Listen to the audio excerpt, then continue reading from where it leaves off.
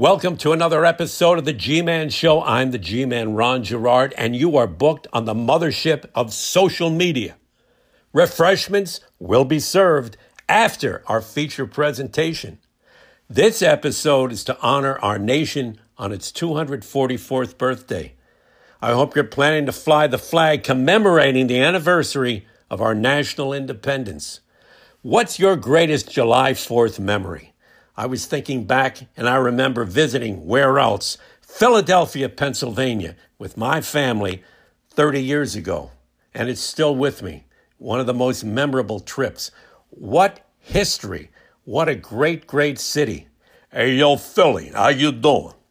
And since we focus on sports, I thought, well, baseball and July 4th are a natural partner, right? What memorable events took place on this important date on the diamond? Well, I picked out 3 to illustrate my point. So stay seated, keep your seatbelt fastened tightly, securely, and hear me out. We go 3 to 1, as is my custom. 1985, the New York Mets and Atlanta Braves hook up in a 19-inning marathon. The Metropolitans are victorious, defeating the Bravos 16-13 in 19 innings. It ended up at 3:55 a.m. Yes, 3:55 in the morning, and I was still standing.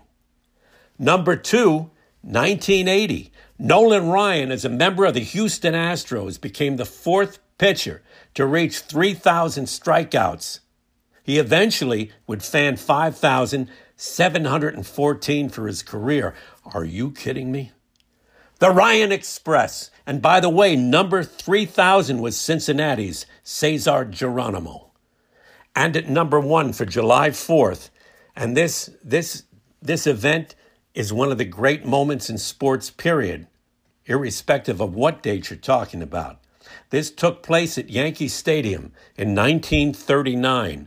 The Iron Horse, Lou Gehrig, his farewell speech before 62,000 adoring fans. We've all heard about that speech, but let's look at the man, Lou Gehrig, bravely facing the illness, amyotrophic lateral sclerosis, ALS, known thereafter as Lou Gehrig's disease. The National Baseball Hall of Fame, as I meant, brought him in 1939. The first athlete to appear in a box of Wheaties in 1934.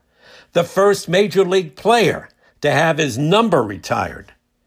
He played in 2,100 consecutive games. He was an all-star 7 consecutive times. American League MVP twice. On the World Series winner 6 times during his 17-year tenure with the New York Yankees. He had a lifetime batting average of .340. He won the Triple Crown in 1934.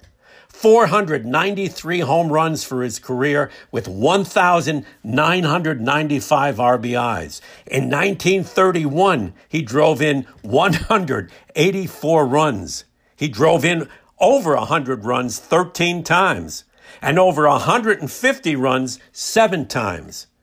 July 4th, 1939, Lou Gehrig said in part, "Fans, for the past 2 weeks, you have been reading about the bad break I had.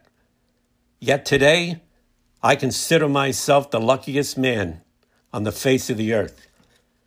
Facing what he had to before him, he confronted that moment with courage, with dignity, with faith. We as a nation are looking at in the face of a challenge. And we should remember his words and his actions. This holiday, we should remember who we are and face the bull that we're facing. We've had many challenges, but perhaps we should look at what we have, in family, in friends, in blessings, and consider ourselves lucky. We all get a chance to get in the batter's box. And ain't nobody throwing a heater by me. I'm on it like rust on a pump handle. So keep your hands up, your chin down, shoot that jab, and don't make me look for you. And remember, the flag belongs to all of us. God bless you and God bless our nation. Happy birthday, America.